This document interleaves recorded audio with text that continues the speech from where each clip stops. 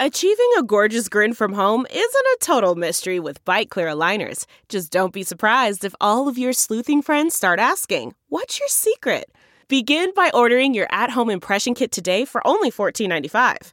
Bite Clear aligners are doctor-directed and delivered to your door. Treatment costs thousands less than braces. Plus, they offer flexible financing, accept eligible insurance, and you can pay with your HSA FSA. Get 80% off your impression kit when you use code WONDERY at Byte.com. That's BYTE.com. Start your confidence journey today with Byte.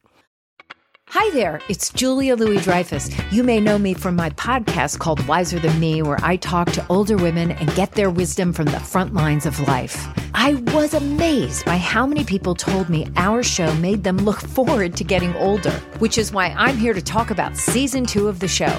Sally Field, Billie Jean King, Beverly Johnson, Ina Garten, Bonnie Raitt, just to name a few. All hail old women. Wiser Than Me season 2 is out now from Lemonada Media.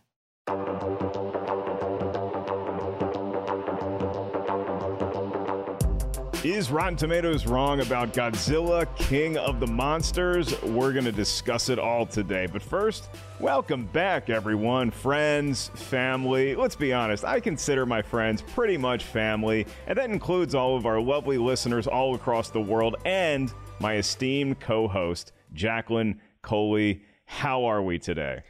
I'm doing okay. I think the world is slowly opening back up, so I'm excited. And what clued me into that is the fact that you will be going to Austin before I will, which kind of made me a little bit upset to be your friend.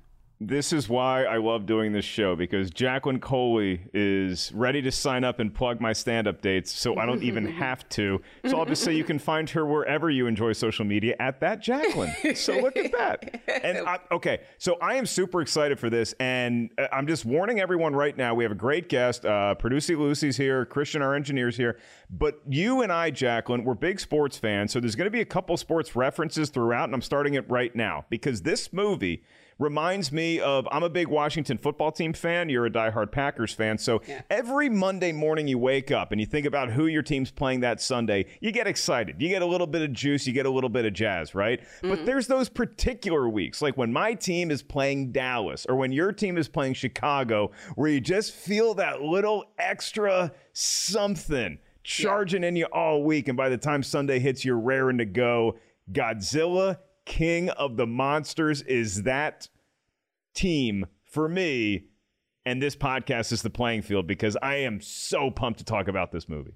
Oh man, I'm gonna be the worst. Apathetic to dislike is the best thing I'm probably gonna be able to get to this. Sorry to sort of give away the game, but Mark is gonna be so hype and I'm just gonna be so wow. Seriously?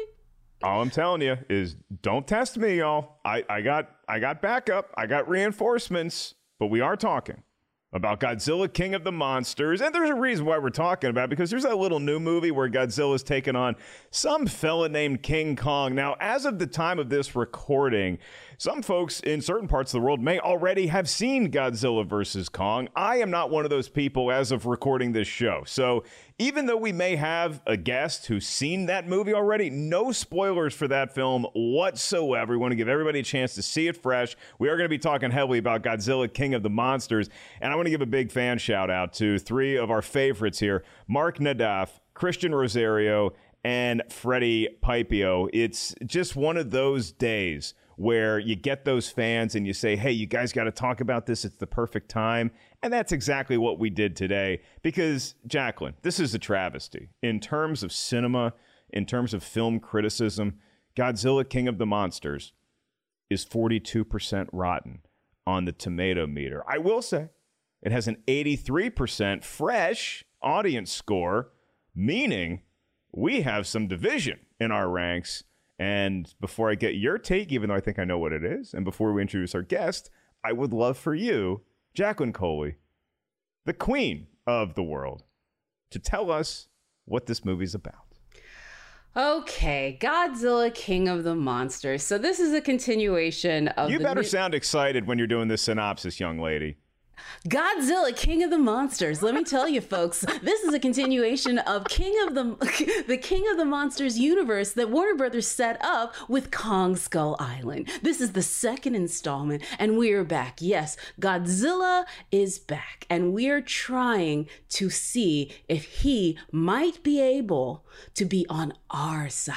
You know, we have Ken Watanabe back. Let them fight. This is basically setting up whether or not Godzilla is going to be able to have dominance over these new titans, which keep popping up just like the kaiju in Pacific Rim. Because if you think this movie is ripping off other movies, then you are definitely going to see a lot of elements here. Then we have Millie Bobby Brown and Vera Farmiga. They are a part of a family, which includes also Kyle Chandler. They have lost their son, Andrew. And now they are trying to find purpose and defeat these monsters. And in doing so, they figure out that humans are a virus on this earth and that the monsters are actually helping replenish it. You know, humans are a virus. Seen that one before. Hello, Kingsman Golden Circle. So Vera and the child from Stranger Things set forth these monsters, courtesy of Charles Dance, who told them to do it. And once the monsters are set forth, they figure out they probably shouldn't have done that. They need Godzilla to come back and fight the day. The big bad in this one is King Ghidorah. I don't know how to say it. It's Ghidorah. A three-head Ghidorah. It's a Ghidorah or Ghidorah. It depends on tomato. Yeah, he's back. You know, all of the other ones are back. What I don't know how to say these things. Rodan. Mothra. I got that one right. Nailed it. And they're back. The monsters fight like Rock'em Sock'em monsters.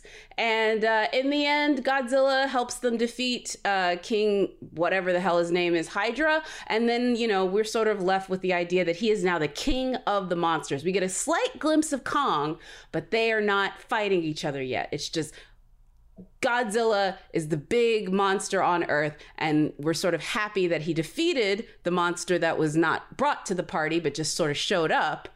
But we're not sure if he's going to be on our side for long. Setting up the next installment of a crazy movie with monsters fighting each other. Which is maybe one of the reasons why I might admit up top to be a slight apologist for this movie, simply because I am so excited about the next installment. And if this movie teaches us anything, it's that these monsters, when they are sleeping, they are asleep. And so I don't begrudge King Kong anything for snoozing his way through this movie and hitting the alarm a couple times and saying, not today, let someone else take care of it, because he was in training. And as we all know from our reading, you need sleep in order to max bench press. So we're now going to introduce Producy Lucy, who I am thrilled to have on the show always as a contributor, as well as all the great work she does behind the scenes. But Lucy, I hear word that you watched this movie for the very first time last night, and to quote Kyle Chandler and Bradley Whitford, yeah, they got a lot of talent in this silly movie. Oh my God, Zilla. It is so good. Yeah, there we go. As good as that quote, which is maybe the greatest movie quote of all time.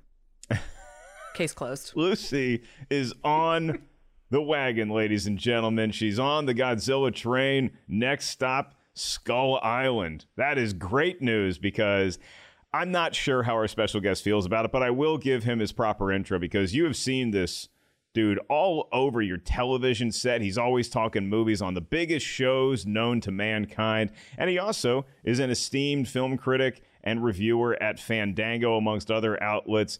Mr. Eric Davis, it is so good to see you. Which pizza joint are you championing today, my friend?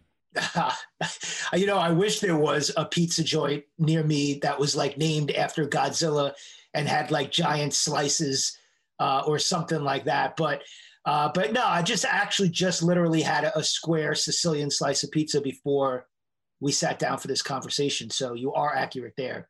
But yeah, I'm super excited to be here and talk about this film.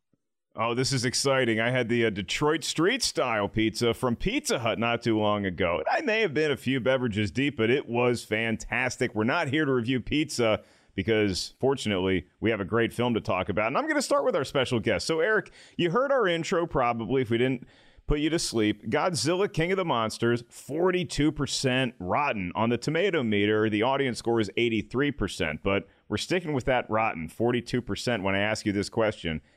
Is Rotten Tomatoes wrong about Godzilla, King of the Monsters?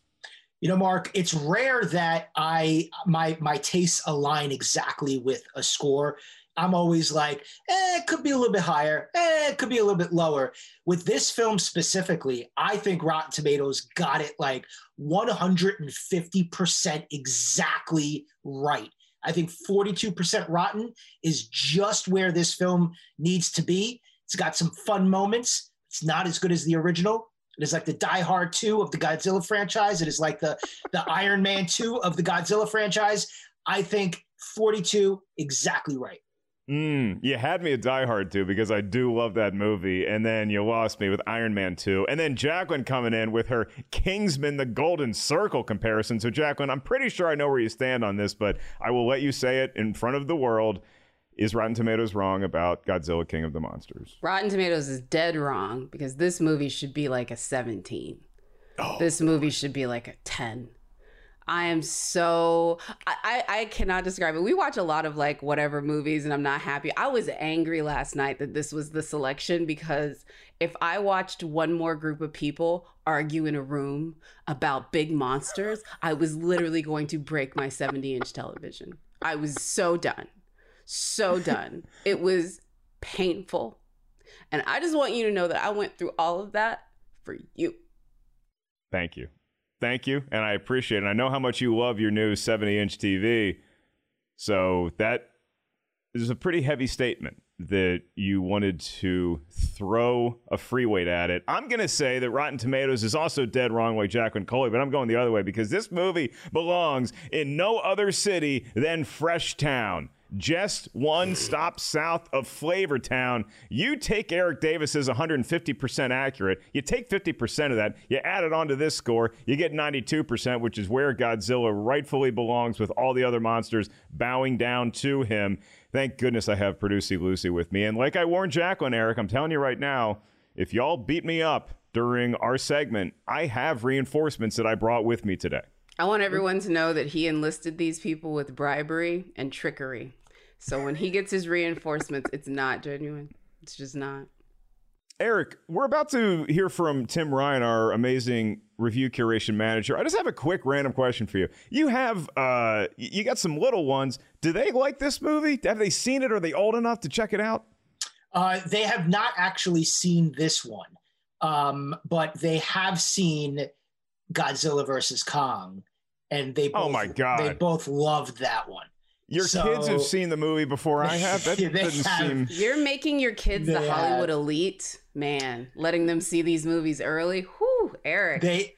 Well, you know, we are in an interesting time right now during the pandemic. A lot of films coming, you know, we're watching them at home when we would be watching them in theaters. And so I am fortunate enough to have been watching some of these big movies coming out at home. And the kids are always like, hey, Dad, what can we watch this week? You know, yeah. and they kind of they get to enjoy some of those luxuries while I'm still watching them at home at this point. Spoil them with movies, dude. Way better than spoiling them with money. Absolutely. I don't want to. That's the best parenting advice ever.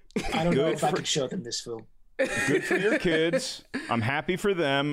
Maybe Producer Lucy and I need to have a chat about the food chain when it comes to getting to see movies, but I've actually reserved a special situation to watch Godzilla vs. Kong for the very first time. More on that a little bit later in the show. Lest we foreshadow anything anymore, it is now time for one of our favorite segments because Jacqueline and I get to kick back with our special guest and listen to what the critics were saying at the time of this movie's release for our segment, 2 Minutes with Tim. 2 minutes with Tim, 2 minutes with Tim, 2 minutes with Tim, 2 minutes with Tim. Tell us what the critics were saying back then. Ooh, 2 minutes with Tim. So movie critics aren't looking at something like Godzilla King of the Monsters and saying, oh, how does this compare to Citizen Kane or something like that? They're looking at it like, how does this compare to other kaiju movies? How does it compare to other Godzilla movies? How does it compare to other giant monster movies, etc. So if critics had some issues with Godzilla King of the Monsters, it's not that it was because it wasn't arty enough fare. It's that they didn't think it was awesome enough. So Godzilla King of the Monsters is rotten at 42% on the tomato meter with 347 reviews, but it does have an 83% audience score. And the general feeling among critics was that it's visually striking and the fights when they come are pretty cool, but the plot doesn't make a ton of sense and the film squanders its talented cast on pretty underwritten characters. So what did the critics have to say? In a rotten review, Emmanuel Noisette of the Movie Blog wrote, Godzilla King of the Monsters is a monster movie that feels like a restaurant that gets your order wrong. Thanks for more monsters, but I requested to hold the unnecessary human drama. On the other hand, in a fresh review, Shiraz Faruqi of Comic Book Debate wrote, while not as thematically rich as its predecessor, King of the Monsters dials up the kaiju action as it delivers stunning visual action sequences that will please most fans.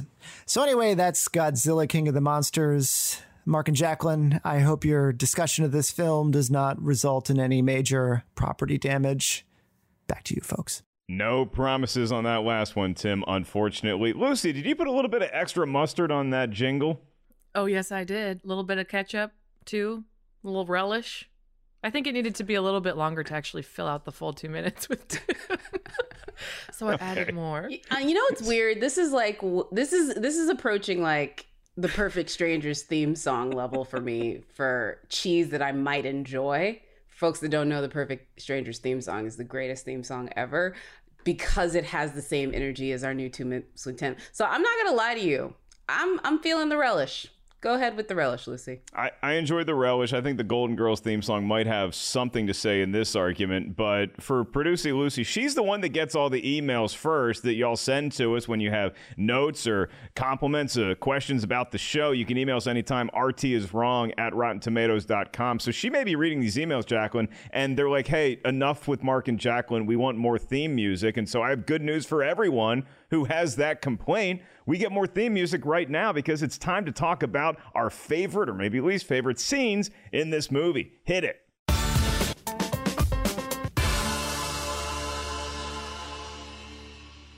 So we love to kick off our favorite scene segment of the program with a thesis, with some sort of opening statement. For all you kids in debate class, this is how you properly debate. And I am teeing up Eric Davis first. Eric, you seem to not like this movie, and so I'm going to ask for what is your reasoning behind this incredibly,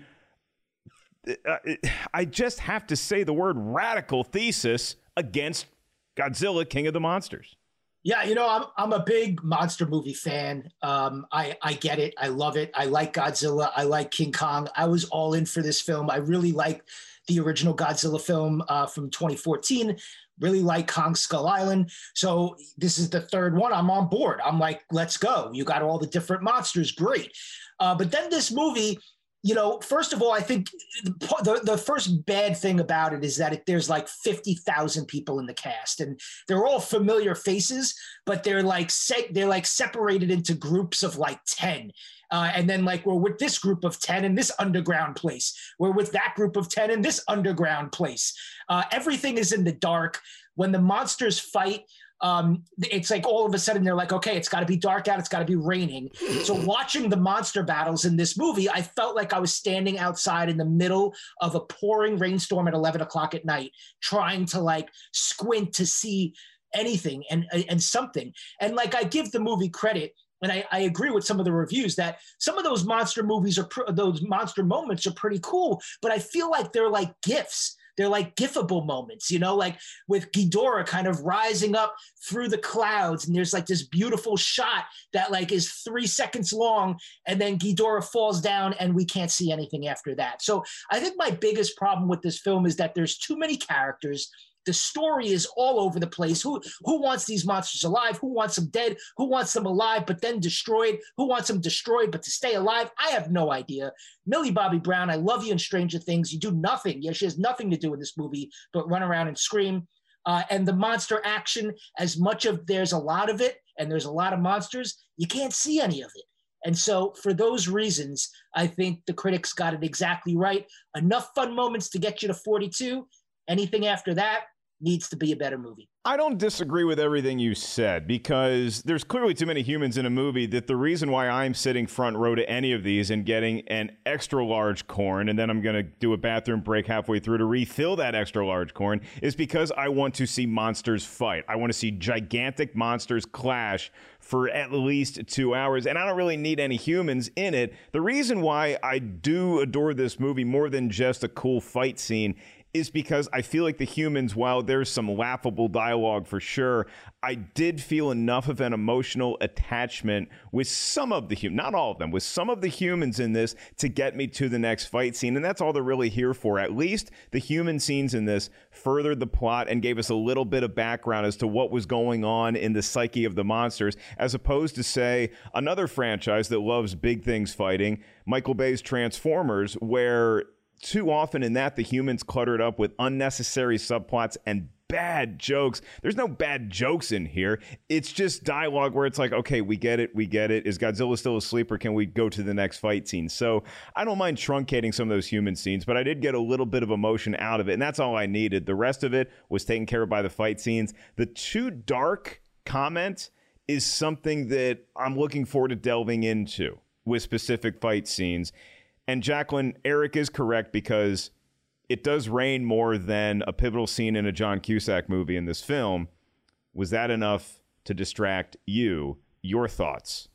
I mean, even in that, man, I could just make it so incredibly simple. How do you bore me when it's monsters fighting? Like, how can I be bored? And let me just put it on record, kids.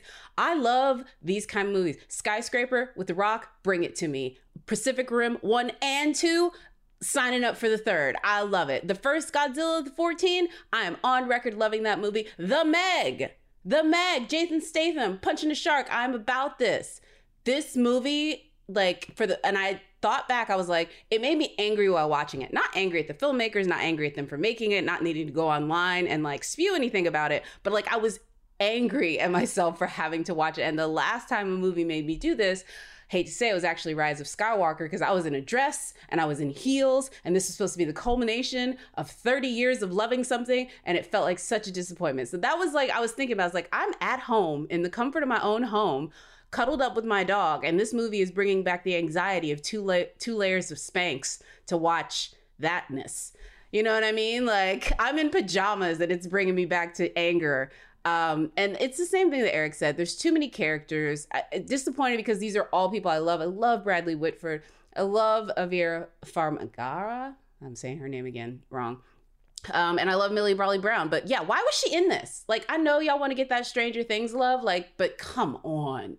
I have a good comeback for why Millie Bobby Brown was the perfect choice in casting for this. And I'm sorry you didn't have a better time at Rise of Skywalker, because I was sitting right next to you and I seem to have a good evening next to you. The company was not a problem. Oh, if you saw me that night, I was literally going like this. I literally in the middle of the movie leaned back and screamed up like Godzilla does at the end of this one. So I gave Jacqueline one of those and she obliged, and I appreciate it. So that's the overall gist, and you listeners out there and all of our viewers can see what I'm going up against, where I feel like Godzilla and I'm just being outnumbered by hydras and random flying moths all over the place. And so we're going to get into the specific scenes that illuminate why we feel the way we do about this movie. And ED, I want to go right back to you with that fight scene issue you had, because again, we're paying money to see monsters fight. Nobody on this panel is disagreeing with that,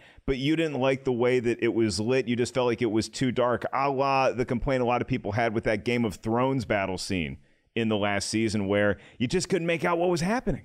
Yeah, that was the biggest problem, is that they're all in the rain, they're all in the dark, and so you're seeing these monsters collide, and then they'll cut to a shot of a human running away from them. And then they cut back to the monsters and maybe one of them is taking a slow swing, and then they cut back to the human. And I'm like, look, you have all of these monsters, these classic monsters, and give us more monster moments. I get, Godzilla ripping Ghidorah's head off and eating it at the end. I'm all for, and I just wanted 6 more of those moments in this film. Like, give us some like gnarly midnight movie monster stuff. Monsters, Mortal Kombat. That's what this movie should be. Yeah, some more like goo. Like, give us like some ooze, like some real nasty ooze, like somebody's like arm getting like ripped off, and then I want to see one monster eat it and another monster like drink ooze out of an arm. Like, give us some like crazy monster madness. You know, that's what we want to see. And it's just every single action sequence is either underground in some monarch cave. There's like 70 of them in this movie. Or they're outside in the dark in the rain. And, you know, even there's a bolt of lightning every once in a while, and you get like a money shot that looks like it's like the middle of a graphic novel. And I love some of those shots, but they're just like still images. They're just like GIFs, you know, and that's it. There's nothing else there. And so, yeah. Sorry, Mark. I feel like a lot of the darkness seems to make sense, not just for the overall tone of the movie that all of these creatures have been hibernating and really didn't feel like waking up from their nap, but humanity demanded it. And so it's like when any one of us get awoken by the dog or a kid at 3 a.m., we put on our slippers, we go out, we're like, okay, what the hell is it now? We're not necessarily in prime shape to fight, and Godzilla really doesn't bring his A game until the second half of this movie, because Godzilla shows up and it's exciting and promptly gets the crap beat out of him a couple times. And sometimes the shiniest point of light in these fight scenes is when Godzilla starts to do his hulking up nuclear tail thing, which is just one of the most kick-ass things I've seen in a theater in the last millennia. But Jacqueline, if we're pivoting from fight scenes, and you say the fight scenes aren't the biggest issue you have with this movie, I think I can go out on a limb and say, yeah, the humans need to figure their stuff out quicker so that we can get back to maybe better lighting with the monster fights.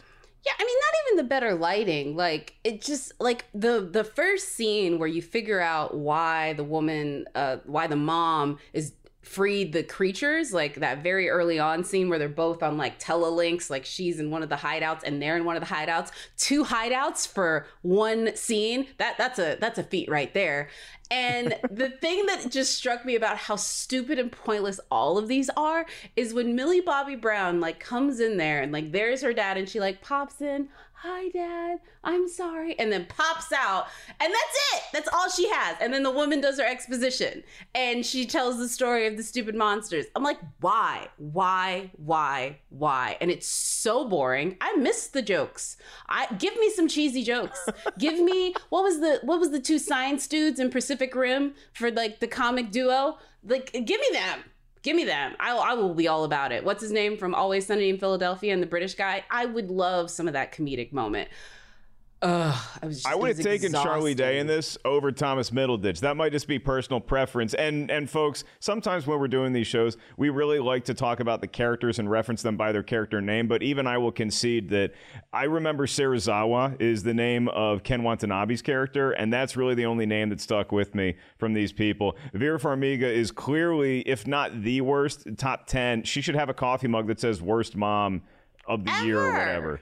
I mean, she thinks she's being a good mom to planet Earth because she's basically on board with Charles Dance's evil character and playing ball with Monarch because she thinks that the world needs to reset itself with monsters eliminating most of humanity because she lost her son Andrew in the previous San Francisco Godzilla iteration. She's still so pissed about that. She can't even see beyond that to realize that, well, she still has somewhat of a husband, even though he's drinking himself to death on the couch. And she has Millie Bobby Brown as a great daughter. And she's like, nah, I think when push comes to shove, I'm going to sacrifice these morons to better Mother Earth. And so those sort of character motivations are on very shaky ground for me. Wait a minute. So you're going to murder other people's kids because your kids got murdered. That is some top-notch logic right there. It is pretty ridiculous. Humans have been the dominant species for thousands of years, and look what's happened. Overpopulation, pollution, war. The mass extinction we feared has already begun, and we are the cause. I think we've all been on the 405 in traffic and been like, okay, look, if there's a Thanos snap, it's going to be tragic, but it's going to make my commute a lot easier. So we've all had that inclination, as dark as it and morbid as it may be. We've all thought like Charles Dance and Vera Farmiga at some point in our lives. But again, they need to have that motivation so that we can get to the next fight, because we're awakening all these giant beasts. And that is why, like I said before, I'm paying the big bucks opening night to see these kind of movies. And in particular, it's when Godzilla shows up towards the end of the movie and we have resuscitated him successfully using the most nuclear defibrillator of all time. And he comes back just in the nick of time, because Godzilla's that type of player, like an Aaron Rodgers, like a Damian Lillard. They can just kind of coast for 3 quarters. They're going to show up at the end. And that's exactly what Godzilla does. When you see him go full nuke and you see all of that blue, cool light magic lighting up at the end, and he takes down King Ghidorah and makes such a statement with his victory that all of the other, you got a spider over there, you got Rodan, they are all bowing down to the new king of the monsters. I thought it was such a brilliant looking payoff. Maybe a gifable moment, Eric. I'm going to give you that. But my favorite scene in Star Wars are all gifable moments too. This was that level of awesomeness when we get to see who the new king is, because I'm also walking out of that theater whistling the tune of, ooh, wait until Godzilla wakes up and gets the morning, or excuse me, ooh, wait until King Kong wakes up and gets the morning paper on his driveway and sees what happened. He is going to have something to say about it. So part of this is me using this movie as a launching point to get excited about the next one. It's a cool moment. I'll give you it's a cool moment. Thank you. I enjoyed that. And if you're saying this movie was a pointless setup, I'll give you that too. It's just setting up another movie. It's setting up a better movie, hopefully, because if it can't be worse than this. But Eric, don't you think it would have rushed it to just have thrown King Kong into this mix? Don't you think that we at least, maybe you wanted a better movie, but I think it would have been rushing, and it would have been Batman v Supermaning to get Kong into this movie?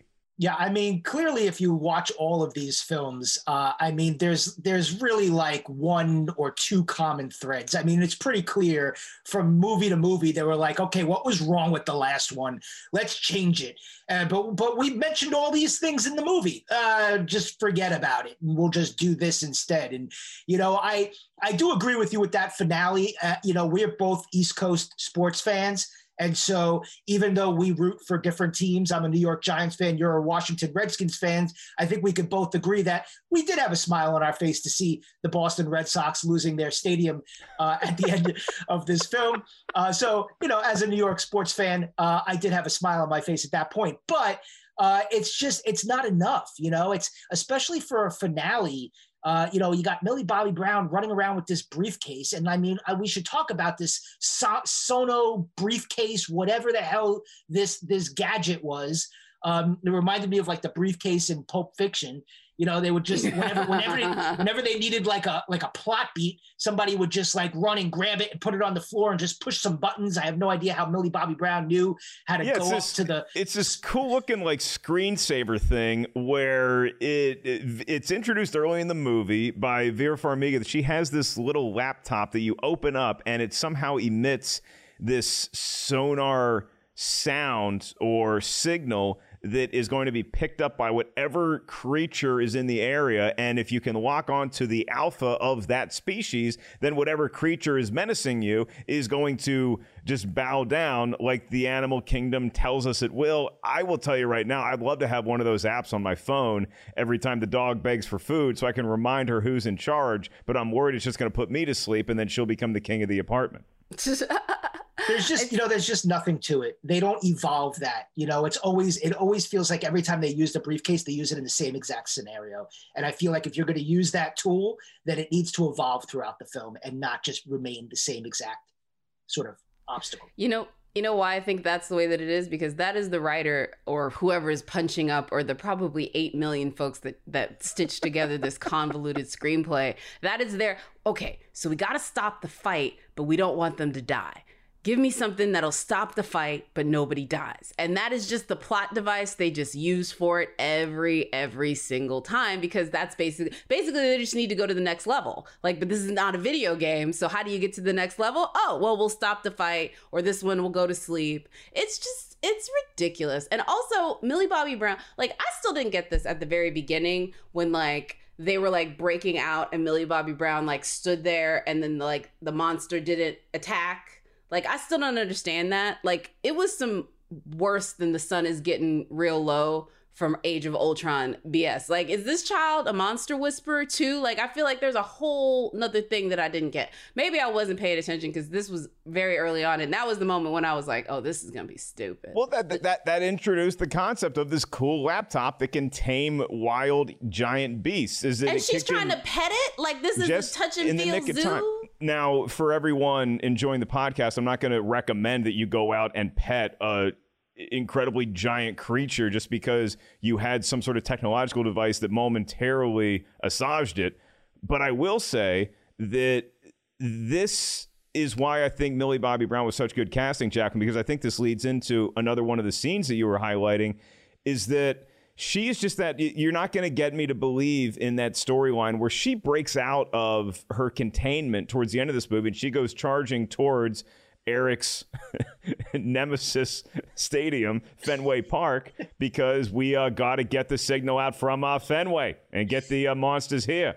And so she uses the laptop. And again, I'm not giving this credibility to just any child teen actor. I'm not saying a Fanning is going to be able to pull this off. I'm not saying a Breslin's going to be able to pull this off. Maybe a Kiersey Clemens could have done it. Maybe a Haley Steinfeld. But Millie Bobby Brown, because we've seen her in Stranger Things, I give her that credit of being a badass enough to where it's like, yeah, you're wily enough to break out of Monarch's holding cell. You're smart enough to get to that area to get these monsters. And she is basically clearly the daughter of Kyle Chandler and Vera Farmiga as far as her wits go and her belief system.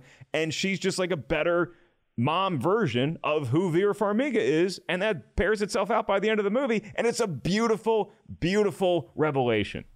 Delve into the shadows of the mind with Sleeping Dogs, a gripping murder mystery starring Academy Award winner Russell Crowe. Now available on digital.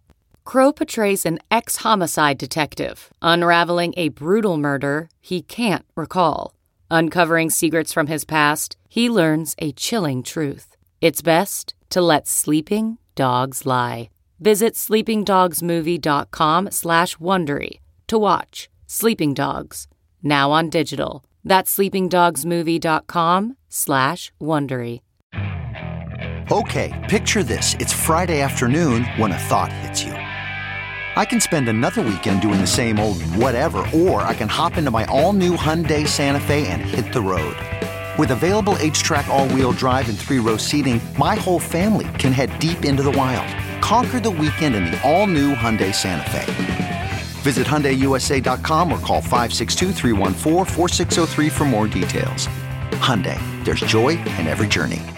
Man, that was a long walk, but... And a child will lead them. Okay, so Eric, you may have thought the fight scenes were too dark. Is there any redeeming fight scene in this movie? I know it must have gotten your juices flowing a little bit. That scene in Antarctica coming out of the ice. Yeah, that scene has one of my favorite moments because as, Kyle Chandler, as his wife, as the ex-wife is being dragged away with the daughter, he yells, "That's my ex-wife and daughter." And I'm like, you care about your ex-wife, man? Like, it's just to hear a character go, "That's my ex-wife," like with such gusto. I was like, that's good, man. You could use that in the. That is so funny. Now I'm racking my brain if there was some force that was taking Molly and her mom away from me. Would I yell, "That's my stepdaughter, dog," and that's my ex, but we're still friends? Yeah, that's a dialogue conundrum for a writing staff. Oh my yep. gosh. But it was, that's kind of why I have that Die Hard 2. This is the Die Hard 2 of Godzilla movies, because I like Die Hard 2, but it's not as good as Die Hard 1. It's got some fun moments, like, when they're wearing those like snow fatigues, which I saw in this film, which reminded me of that moment in Die Hard 2. But it's just not as good. And it feels like it borrows some stuff from the original and tries to, recycle it in this film in order to kind of make you feel what you did in the original instead of doing its own kind of thing, and I just feel like, that scene is cool because it's, I've always wanted to see Ghidorah, especially with like modern special effects. I think, the monster looks awesome in the movie. I will say that, it looks badass, but like, I just wish we would have gotten some, like, especially in that scene, you have like, I think you have about 35 of the 170 cast members in the main cast in that scene. And, everybody's shooting and there's the big ice and Ghidorah's in that ice and that's cool. But I just feel like Ghidorah should have came out of there and then we should have saw some really gnarly, like pick up a guy, rip him in half, we got a couple of scenes where like there was a net that was spit out at somebody and I'm like, that's cool, but make it ooze more. Like I just wanted You're really about the ooze, man. I am. You must be a big Double Dare fan. I am. I'm a fan, because I watch a lot of midnight movies. Like I watch a lot of midnight stuff. And that's why I think it was really smart to get Adam Wingard to direct this Godzilla vs. Kong movie, because he's like a midnight movie genre director. And I feel like, even though who directed this one? Was it Michael Dougherty? He has those roots too. Michael Dougherty. Yeah. But I just felt like with a monster movie, it's not just about watching the monsters fight. It's about getting all of that extra stuff that comes with like a monster. These are creatures. They bleed, whatever, green. They like to eat things and eat people and rip them apart in extravagant ways. And like, that's just the kind of stuff I wanted to see more of. Some of those like moments when you're at 1 a.m. in a movie theater and a character gets ripped apart by a monster and you're like, yeah, that's fair. I think that's a fair gripe with the film where we didn't get that like Jurassic Park, the lawyer gets eaten moment. But it's weird because in a movie that has such a large human death toll, you're right. We really don't see a lot of it. We see a couple times somebody gets eaten and swallowed whole, but that's really about it because I think that this movie is like, look, we're doing two things here, okay? Primarily, we're having monsters fight a lot. And then secondarily, we are going to try our damnedest to make the audience care about at least one of these human characters. And I think that they were successful. If you don't buy into Kyle Chandler and Vera Farmiga still caring about each other, Millie Bobby Brown saving the day, I can give you that. But anybody who watches this movie, I defy you to say you didn't get a little emotional about the scene where Ken Watanabe's character is saying goodbye to Godzilla, but also goodbye to the world, because we're about a little more than halfway through. Godzilla is not dead. We thought he was dead. Oh, God, we thought he was dead because we shot him to death. But no, he's just sleeping, and he happens to be taking a nap in what amounts to the lost city of Atlantis, which is such a cool sequence to see way, way, way underground, giving credence to the theory that maybe Godzilla was so quickly able to get to different places on Earth because he had this little underground tunnel system a la what Al Capone had built into his Chicago golf course. And so now Godzilla's taking a deep, deep, deep sleep down there and he's recharging. But recharging Godzilla, he ain't an iPhone, kids. It takes sometimes centuries to get him a quality enough nap, that REM necessary sleep, to become Godzilla again. So we're like, well, we got to jumpstart this because the only way we're going to stop all these monsters from destroying Earth is to have Godzilla fight and beat them. So we got to throw a nuclear whatever. We got to throw the nuclear arsenal into Godzilla to jumpstart him because he can handle nukes better than humans. So we get to this point, we say, okay, well, look, there's no way that we can go down there without losing someone. And Ken Watanabe, he just signs right up. He's like, I'll do it. Can I please go? Because his character, Serizawa, he appreciates the ecosystem that is Earth, how we all have to live together. And sometimes living together means one of us has to sacrifice ourselves. In this case, him. But before he does it, he gets to go up and he actually gets to touch the giant lizard that we all want to meet, that dominated Charles Barkley in those ads in the early 90s. And he just has this Marley and me moment with Godzilla that is so beautiful right before this nuclear explosion. And it did remind me of another movie that gets criticism, but we also love watching, Armageddon. It was like the end of Armageddon where you know somebody's got to sacrifice themselves, and Kenny stepped up to the plate and gave us an emotional core to this movie. Jacqueline Coley, any tears elicited from you during that scene? No. Oh, No. I thought I sold it well, too. You sold it very well. That was a little bit late for that. I think the movie is summed up best by me realizing the better things that it either stole from or the better people in this movie, the other greater things. So every time I see Ken Watanabe just sleepwalking his way through this, I'm like, I just need to go watch one of his other movies. I need to go watch Stranger Things. I need to go watch The West Wing. I need to go watch the Amityville Horror series. Like, I need to go watch the better versions of what anyone involved in this will do. Give me the first season of Friday Night Lights to cleanse my palate of seeing these folks be in this movie. And so even though he did have it and like he gave him the goods, I don't know how invested the director was in the human quotient of this movie.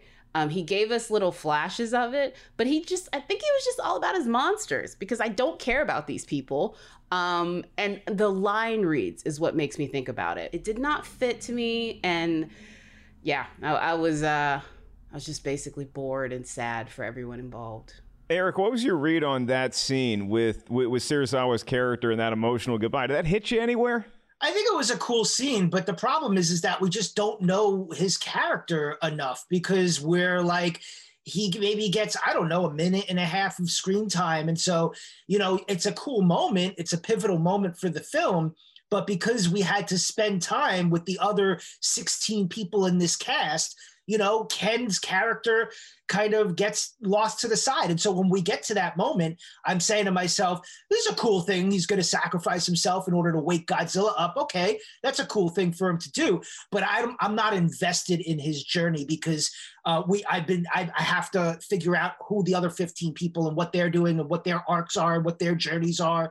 You know, I mean, we had multiple characters in here that they could have combined. Bradley Whitford's character, Thomas Middleditch's character could have been the same character, could have been that one comic relief for the whole film, you know. And I just feel like if they would have done a little bit more juggling of combining characters, you know, I mean, that's not even to say the military guys, right? There were like some known people there too that had stories. David Strathairn, and also Aisha Hines just popping up to be military people that get shot at. Like, O'Shea Jackson, O'Shea Jackson. I'm like, why? That does frustrate me, because to me, a director would say, these people are too good not to give them something. I remember when Ryan was talking about Martin in Black Panther, he needed to give him something. And I just feel like there was giving nobody nothing in this one. Yeah, too many humans in this movie for sure. And I like Eric's point that you could just take a lot of these characters and just mash them into one person, which is what filmmakers have even done with movies based in history, like Patriots Day. Like Mark Wahlberg is like an amalgamation of like 9 different people who actually were at the Boston Marathon that year. And so maybe you could have done that with this movie, but I still stand by the fact that Ken saying goodbye to Godzilla is a strong part of this film. What's also cool about that, and our expert researcher Mark Hoffmeyer had some great notes about that. Y'all go back and watch just that scene if you want to, because if you want to get hyped for Godzilla versus Kong, a lot of the paintings and a lot of like the murals that you see underwater kind of hint as to how old these rivalries are. And it's that Yankees Red Sox where it's like, this thing has gone on forever and we're just going to keep getting these movies. And so it's just a little something to get excited about. We're going to move on to our behind the scenes industry sort of talk, where we get into what maybe went into making this film. And with this particular piece of cinema, I would say what's to come next. Hit the music, maestro.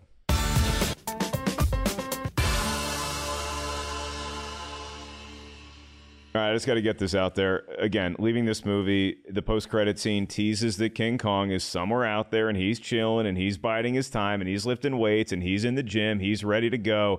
I am so excited for Godzilla versus Kong. I cannot tell you why. And when anybody comes at me and they say, I don't know, Mark, Godzilla looks pretty big. Kong looks pretty tiny. I think Godzilla's going to win this one. I say one of two things. Thing number one is that they're probably going to fight for a little bit in the new movie. Then they're going to team up. They're going to fight someone else. And I'll have to make my peace with that. But I'll also say this, is that Godzilla versus Kong, okay? Anytime you want to come at me with facts or stats as to why you think Godzilla is going to win, I become James Garner's character in The Notebook. Because I can have my family say, hey, look, Mark, it's not working. It's not going. And I'm just going to simply say, hey, you see that? Pointing at Kong? That's my sweetheart in there. I am full Team Kong going into this movie. And that takes nothing away from Godzilla and the portrayal of Godzilla and the design choices that went into Godzilla, because apparently some Godzilla purists were upset that the character looked a little beefy. Looked like he'd maybe put on some pounds. But Eric, I think it fits because he's been hibernating for a week. He's just been sleeping. He went to Wendy's and he went to Taco Bell, fourth meal, been taking a nap and been doing a lot of sit-ups recently. Yeah, I guess. He looks a little beefy. He looks a little boxy. Why are we fat shaming a monster? Come on. I think Godzilla could have looked a little bit cooler than he has in these movies, but I'm down. I mean, I'm team King Kong too. I think a lot of people are team King Kong because King Kong gives you something back, I think, a little bit as a monster. Like Godzilla's big, lights up, roars, spits, neon, nuclear, whatever out of his mouth. But King Kong gives you some like emotional investment. You see emotion in his face. He's kind to certain humans. And so there is, I think, more investment that we naturally have in the Kong character because we feel closer to Kong. Kong, almost, even though Kong is gigantic, feels the closest thing to like a pet. Our dog will kind of make a face and sidle up to you. And King Kong is like that too. So yeah, I think it's really interesting to pit them against each other in a film. And I'm curious to see. Well, I know what happens, but I'm curious to see how audiences react to it. Jacqueline, you team Godzilla, you team King Kong here. Do you have a dog in this fight? I'm Team Mothra. I'm sorry. No. I have some thoughts about King Kong, which we will get into later, but no, I am definitely not Team King Kong. Are we getting into them on this podcast? No, we'll get into them later. It's okay. not the time to bust open that can quite yet. But if anybody wants to investigate it, just Google what the imagery of King Kong was originally designed for, and you might have the same problem I have with it. That is a very, very fair point. But to bring it back to this right now, I actually really like Mothra. I think it's a cool animal. I like the way it moves. I like the way it fights. And so, like, if you were saying, like, which of these monsters do I would want, like, a little action figure of my own? That one. I just like monsters fighting. I just don't even like thinking of them as personalities or people anyway. I'm just like, just fight. Rock'em sock'em monsters. Keep it simple. And that'll be a happy moment for me. Yeah, I'm a simple girl in that respect. The other thing I also will say, since we're talking the behind the scenes moment, and Eric, you've been so good to tell your thoughts on this. I want to take everybody back real quick to May 10, 2019. And Eric Davis had his tweet about Godzilla King of the Monsters, because I'm going to give you the shout out of how carefully Eric Davis is able to say positive things about a movie he disliked. Godzilla King of the Monsters ups the monsters' action considerably. The battle scenes are gorgeous and fierce and feel ripped from the pages of a gnarly graphic novel. You want a giant monster movie throwdown? This is it and then some. I can't wait for Kong versus Godzilla movie now. And I just want to put this out there because I love you, Eric, but you are the man that was able to be on a pull quote for Gemini Man with legit. Like, Eric will twist himself in us. He will find something positive to say about your movie. And I'm not going to throw you under shade, but Mike Ryan would be really upset with me if I didn't put an Eric Davis tweet out here in this conversation. Mike Ryan is a friend of ours. And every time we do our post-movie tweets, he's always going after Eric Davis because Eric can do what he does. It's a Svengali trick, kids. That was a magician weaving what Eric tweeted. It's with my tweets, the way I feel about it is first, and a lot of people come at me on Twitter because they're like, you just say good things about movies. And to a certain degree, I do, because I talk about the films that I like. Because I want to put positivity out into the world. And if I hate a movie and me telling you that I hate it, what does that do than just put negativity out into the air? And so if there's a movie that doesn't register with me, but that I'm not crazy about it, I will go and look for the good things that an audience might like, because even if I don't like it, I know there's going to be a lot of people that will like it. And with this film, the audience, it's over 80%. The audience does like it. And I know that this is going to be an audience movie. So that's what I tried to convey in that tweet is like, I had a lot of issues with the human characters and the plot and the storyline. But if you're there for this stuff, then the movie delivers. And I don't want to call you out in a bad way. I just, again, I knew that this was a movie where I was like, I know there's an Eric Davis tweet. I know there is. And so I had to pull it up for a little bit of shade. But I love you, Eric. And look, man, this is kind of what we talk about with Rotten Tomatoes, too. It's like, just because the score is bad does not mean in any way that I'm not saying that this movie doesn't have people that speak to it. And even me with that 17%, I know that there are people that will lay down the law for this movie, that will lay down and die for it. And to Mark's point, call it their sweetheart. Hey, at the end of the day, we're here to celebrate movies, and we root for movies because nobody wants to sit through a crappy movie for 2.5 hours. And so sometimes we can be guilty of championing the art of cinema, whether it's Eric tweeting it or it's me shilling solo at Denny's and trying to do it with a straight face. It's another long story that actually Christian, our engineer, knows a little bit about. So I want to bring in my special guest here because Christian Rubalcaba, not only is he great behind the scenes here, he also has his own show, The Wanger Podcast, where you can watch him on camera. Christian, you love Godzilla, King of the Monsters. You're very excited for Godzilla versus Kong. I'm going to give you the floor to just gush whenever you're ready, sir. Hi, everyone. I'm on the Godzilla mic. First of all, Mark, that Denny's reference is my favorite because, yes, I understood it and I feel your pain. Thank you. Let me just read you my tweet after that movie. Hey, so Godzilla King of the Monsters is everything I ever wanted in a monster movie. Okay, bye. This was kind of painful to listen to. No, I'm just kidding. No, it was a lot of fun because I grew up a Godzilla fan. I watched it as a kid. I used to watch them, and now with this new one coming out, I've been rewatching all the older ones up until King of the Monsters.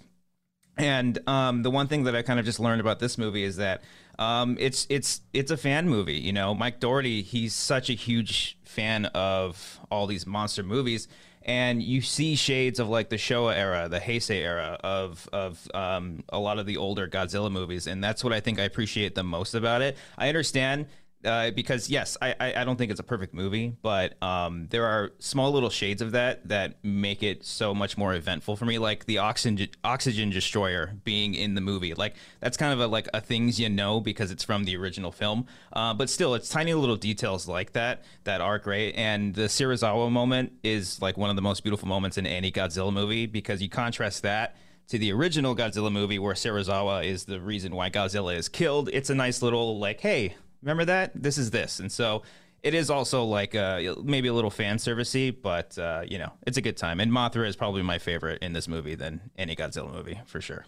Yeah, Mothra, give it up. I know that's not the title of the movie, but I'm about it. I think that Christian brings up a point that I'll just hit really quick before we move on and say goodnight here, is that this movie, from the human aspect of it, I didn't get bored in those scenes because I felt like it was a credible debate. Maybe the dialogue wasn't the cleanest and it was a little clunky and some characters could have been turned into one person. But I think it's a debate worth having in a movie where there's giant monsters fighting for literally the right to rule Earth. That do you keep them fighting? Do you kill them all? Should we kill them all? Is it our job to kill them all? They've been here first. All that stuff. I think it's an interesting conversation to have, if nothing else. And one fun fact that I did learn behind the scenes here is that nobody on the film has confirmed this, but there's this ancient monster, maybe the first Titan I think it's Anguirus, and Legendary, the company that makes these movies, does not have the rights to Anguirus for whatever reason, but there's a little shot right before Godzilla's Atlantis recharging station explodes from the nuke, that you see a thing that a lot of people speculate could be Anguirus. And so the theory is that Kong's ancestor took down Anguirus. And so maybe some of that, there's going to be a lot of ancient stuff factoring into this battle that we're about to witness with Godzilla versus Kong. So it's all very exciting stuff for me. Last thoughts about anything you wanted to hit behind the scenes before we close up shop here and get some delicious Godzilla trivia. Eric, start with you.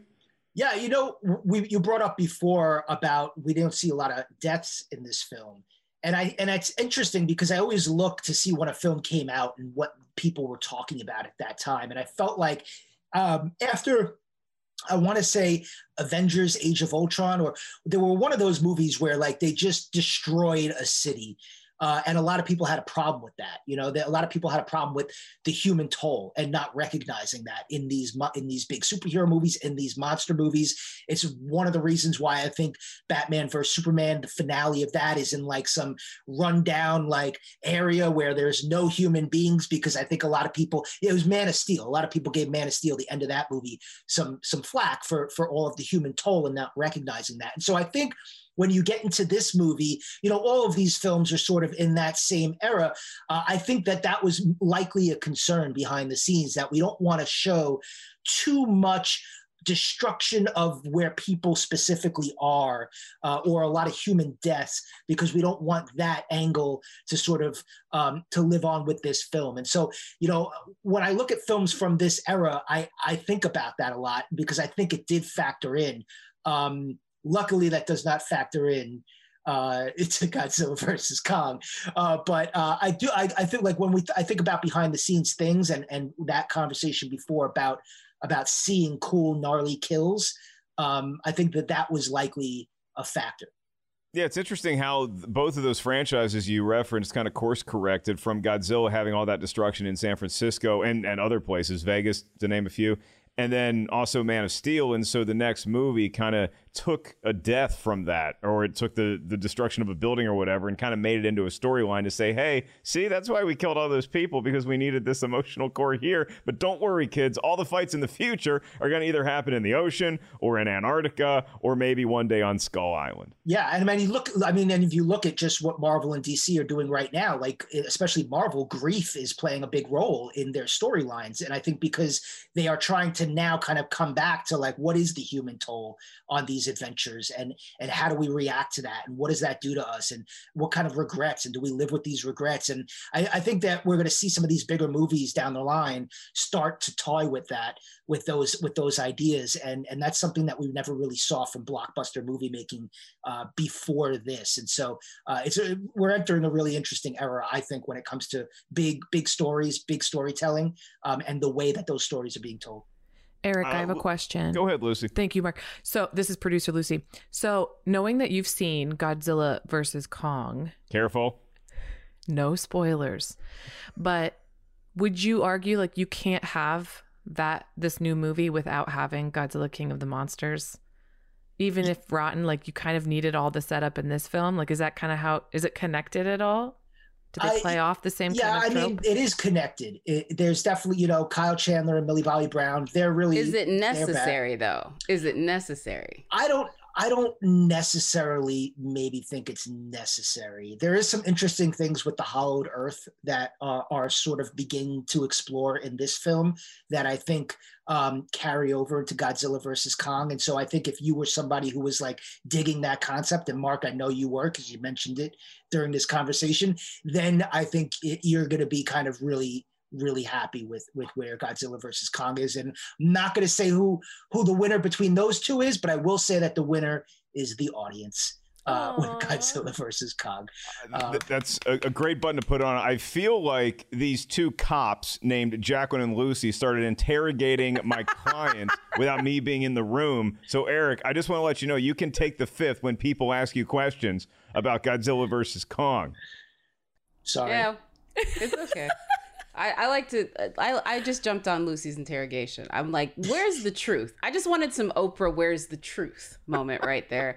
For my just final thoughts on it, I will say this. I know I was very harsh on this movie. However, I want to give this movie a little bit of a pass in certain respects. Both Mark and Eric, I think, saw it first on the big screen. I do know, having watched this movie, that it lost a lot because I did not see it there first. Also, in looking at how they shot this and knowing how big the folks are involved, I think the reason why you have so many scenes of people just talking in rooms has more to do with the availability of the actors. I think there's probably behind the scenes story about not having enough time with Millie Bobby Brown, not having enough time with these other folks, because they all are doing like a whole bunch of stuff. And the final thing I will say with this film is I did press play on this film after a full day of talking about Oscars that started at 3 a.m. in the morning, and I turned this on at 6 p.m. at night. And I don't think even the best of movies is going to get the shake that it deserves if that's the first time you're pressing play on it. So I will give the movie those very big three things that say, had circumstances been different, there might have been a better movie that I didn't dislike so vehemently, but that's not the case. That's hilarious. Jacqueline lives the most heightened version of what my old Schmoes Know review days used to be, where you kind of try to see everything. And so in the summer, by the end of August, you're so tired of big blockbusters and just watching people fight or monsters fight. And you're so excited to get to this classy Oscar fare. But then when April rolls around, you're like, all right, enough with the period pieces and enough with the speeches. Just give me monsters fighting, which is how I feel right about now. It is time for our email corner, and we have the mailbag has its own catchy jingle, and I'm excited to see if Lucy added a verse to this. Let's find out.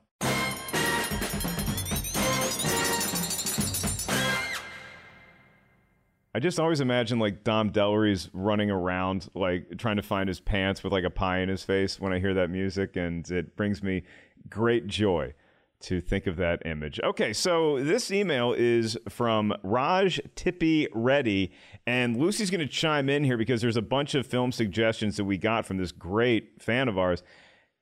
And Raj says, "Hello, RT is Wrong team. Hope you and your families are staying safe and healthy. In an alternate life, I would have been a film television critic for a living, so I, of course, love the podcast, especially the Harry Potter and Indiana Jones 4 episodes. And in the spirit of great fantasy adventure franchises, I would love to hear an episode on M. Night Shyamalan's tragic comedy 2010 classic, The Last Airbender." Whew. That was me adding the phew. I confess that my suggestion may be in bad faith, because in this case, I don't exactly think that RT is wrong, but I'm still dumbfounded that this film received even a 5% on the tomato meter. I'll also never give up an opportunity to rightfully criticize a terrible film, especially one based on my single favorite childhood IP, while also taking the chance to celebrate the Airbender animated series and, to a lesser extent, Korra, especially given its recent rejuvenation on Netflix. And now Lucy gets to pick up the rest of it because my document cut off. Raj is crushing it so far. Oh, here. And so then he says, a Netflix upcoming. Okay. He says, P.S. I also greatly enjoyed Dog Stepfather. So please, ... Where? Okay, hold on. No, you can just leave it at that. He liked my special, so Raj, you're good and he with said me. he likes the way that you have plugs at the end. He said your plugs are working. Oh, he said your hair plugs are working. Okay, well, Jacqueline's now apparently helping me with my gig, so this is all good news for Mark today. I have one thing. I have one thing since we're in the fan corner. Again, I just am always dumbfounded when we record these. I just think it's me and Mark BSing with a special guest. I forget that there are folks out there listening, probably to just sort of assuage my neuroses, because I'm quite an anxious individual. But I want something. We need a word for people that have come on the podcast. So like on other podcasts, like one that I listen to, they say friend of the pod. There's a radio station in Dallas that I was a huge fan of called The Ticket. And anytime anyone had been on the ticket, they would say the ticket's own, like that means that like they own it, or like we're part of that community. I need the fans to give us a good name for folks that have come on the podcast, so that way we can reference them if we speak about them later. So I'm liking, like, what's the name for people that have come on here or people that are watching it? Rongos? I don't know. Y'all are Lucy, way more. Lucy, do you have a suggestion? I think we should call him the guestest with the bestest. The guestest with the bestest. Eric, This is terrible. Eric, how do you want to be referred to when people see you on the street from now on? And they'll say, "Hey, that's Eric Davis. He's a blank from Rotten Tomatoes is wrong." Yeah, I don't know, something with tomatoes. I just don't want to be the splat. Yeah, Not I think splats. something with tomatoes. Yeah, I actually love Splat. he's a Tom from the pod. He's a Tom from the pod. Maybe I just want to thank Eric for being a great freshie here today. And his opinions, although I disagreed with some of them, did not go splat. And as we close out the show here, I can't help but give you all a little bit of more recent Godzilla trivia, because as you can probably tell, I'm a huge fan of these movies. I'm not steeped in the lore the way that Christian Rubalcaba and probably a lot of our listeners are as far as the back history of Godzilla. I've seen a lot of the movies, but focusing on this time period in this franchise, it started with Gareth Edwards' Godzilla in 2014. Here's the trivia question. So we've had 3 of these movies now that every one of us has seen. Okay, you got Godzilla, you got Kong Skull Island, and you have Godzilla King of the Monsters. Each one of them features a marquee headliner that's either Godzilla or King Kong. Which film features the least amount of screen time for said marquee monster? The 14 one. King Okay, Kong, Jacqueline with the 2014. Kong Skull Island. Lucy saying Kong Skull Island. Eric? I'm going to go with screens. Yeah, I mean, that 2014 movie is known because it's like the Jaws of this franchise, because you don't see the monster, but then you see the monster at the end for a good chunk of it.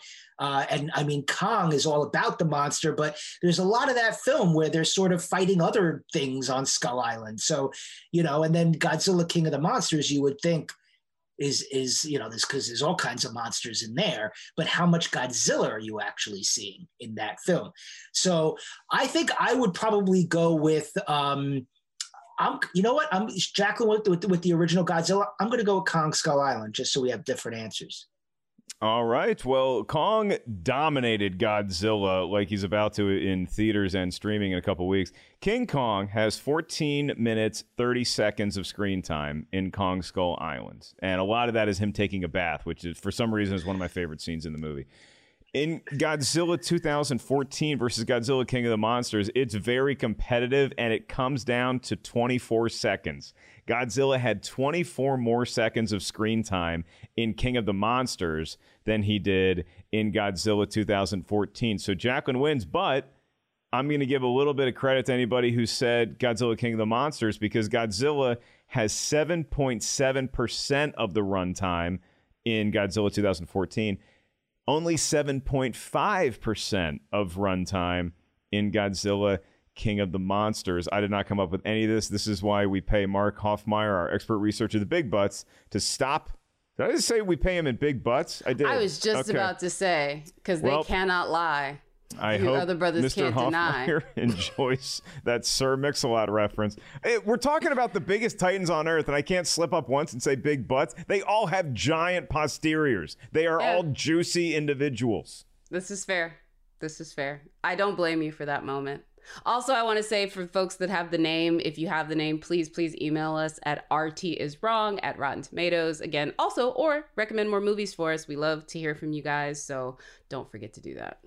Yes, be just like our new best friend, Raj. Eric, you were great. Thank you so much for coming on. If y'all are just listening to the podcast, you're really missing out, because Eric is not only a feast for the eyes, it's also proof that he is not Edward Burns, that there's two different people in the world that both have that awesome accent. So what's new, bud? What are you working on? What's going on in your life? Where can all the kids find you? These days, just go find me on Twitter at Eric Davis, Eric with a K.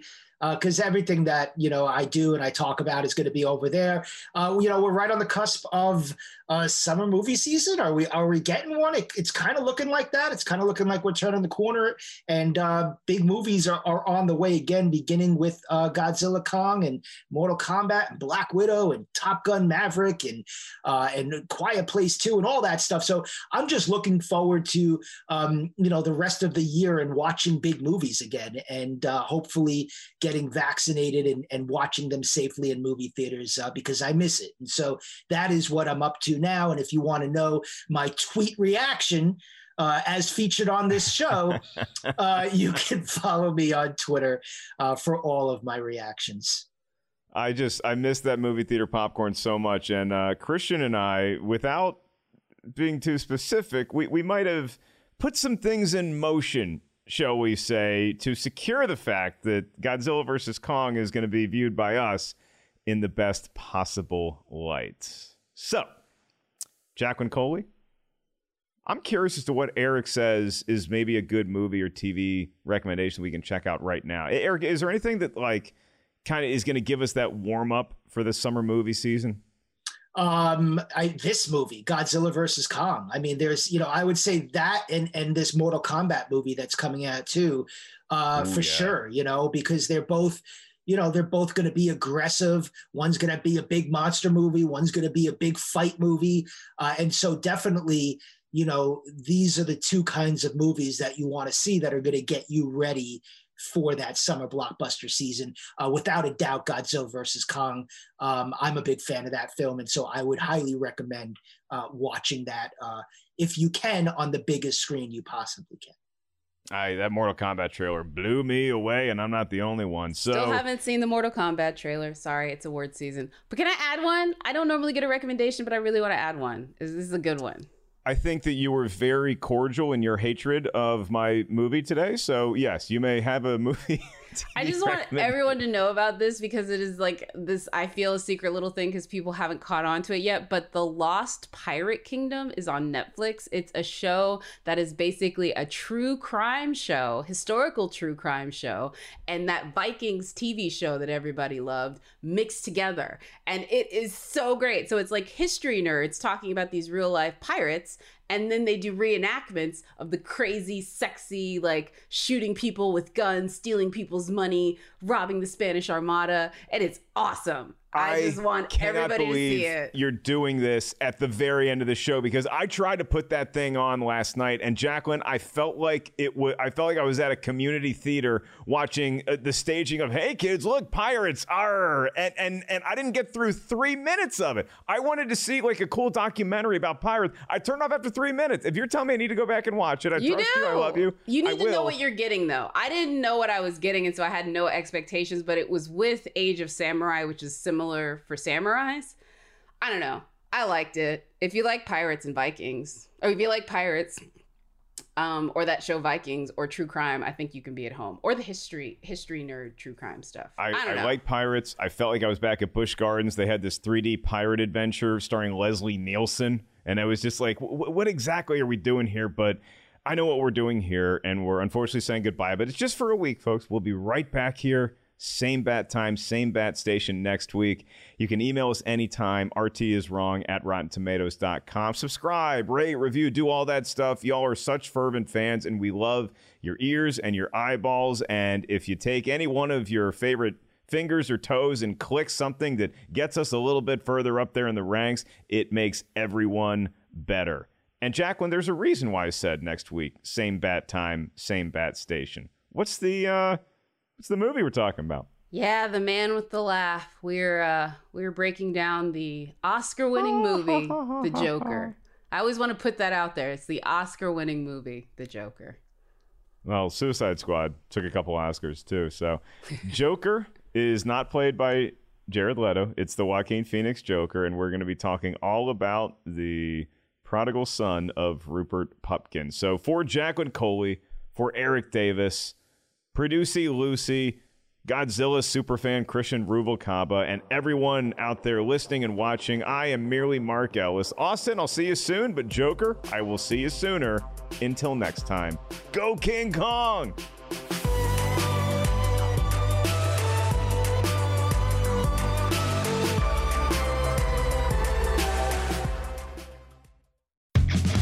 powerful is Cox Internet? Powerful enough to let your band members in Vegas, Phoenix, and Rhode Island jam like you're all in the same garage. Get gig speeds powered by fiber from Cox. It's internet built for tomorrow, today. Cox, always building better. Download speeds up to 1 gigabit per second. Cox Internet is connected to the premises via coaxial connection. Speeds vary and are not guaranteed. Cox terms and other restrictions may apply. You know how to book flights and hotels. All you're missing is a tool to plan the travel experiences you'll have once you arrive. That's why you need Viator. Book guided tours, excursions, and more in one place. There are over 300,000 travel experiences to choose from, so you can find something for everyone. And Viator offers free cancellation and 24/7 customer support for worry-free travel. Download the Viator app now and use code Viator10 for 10% off your first booking in the app. Find travel experiences for you. Do more with Viator.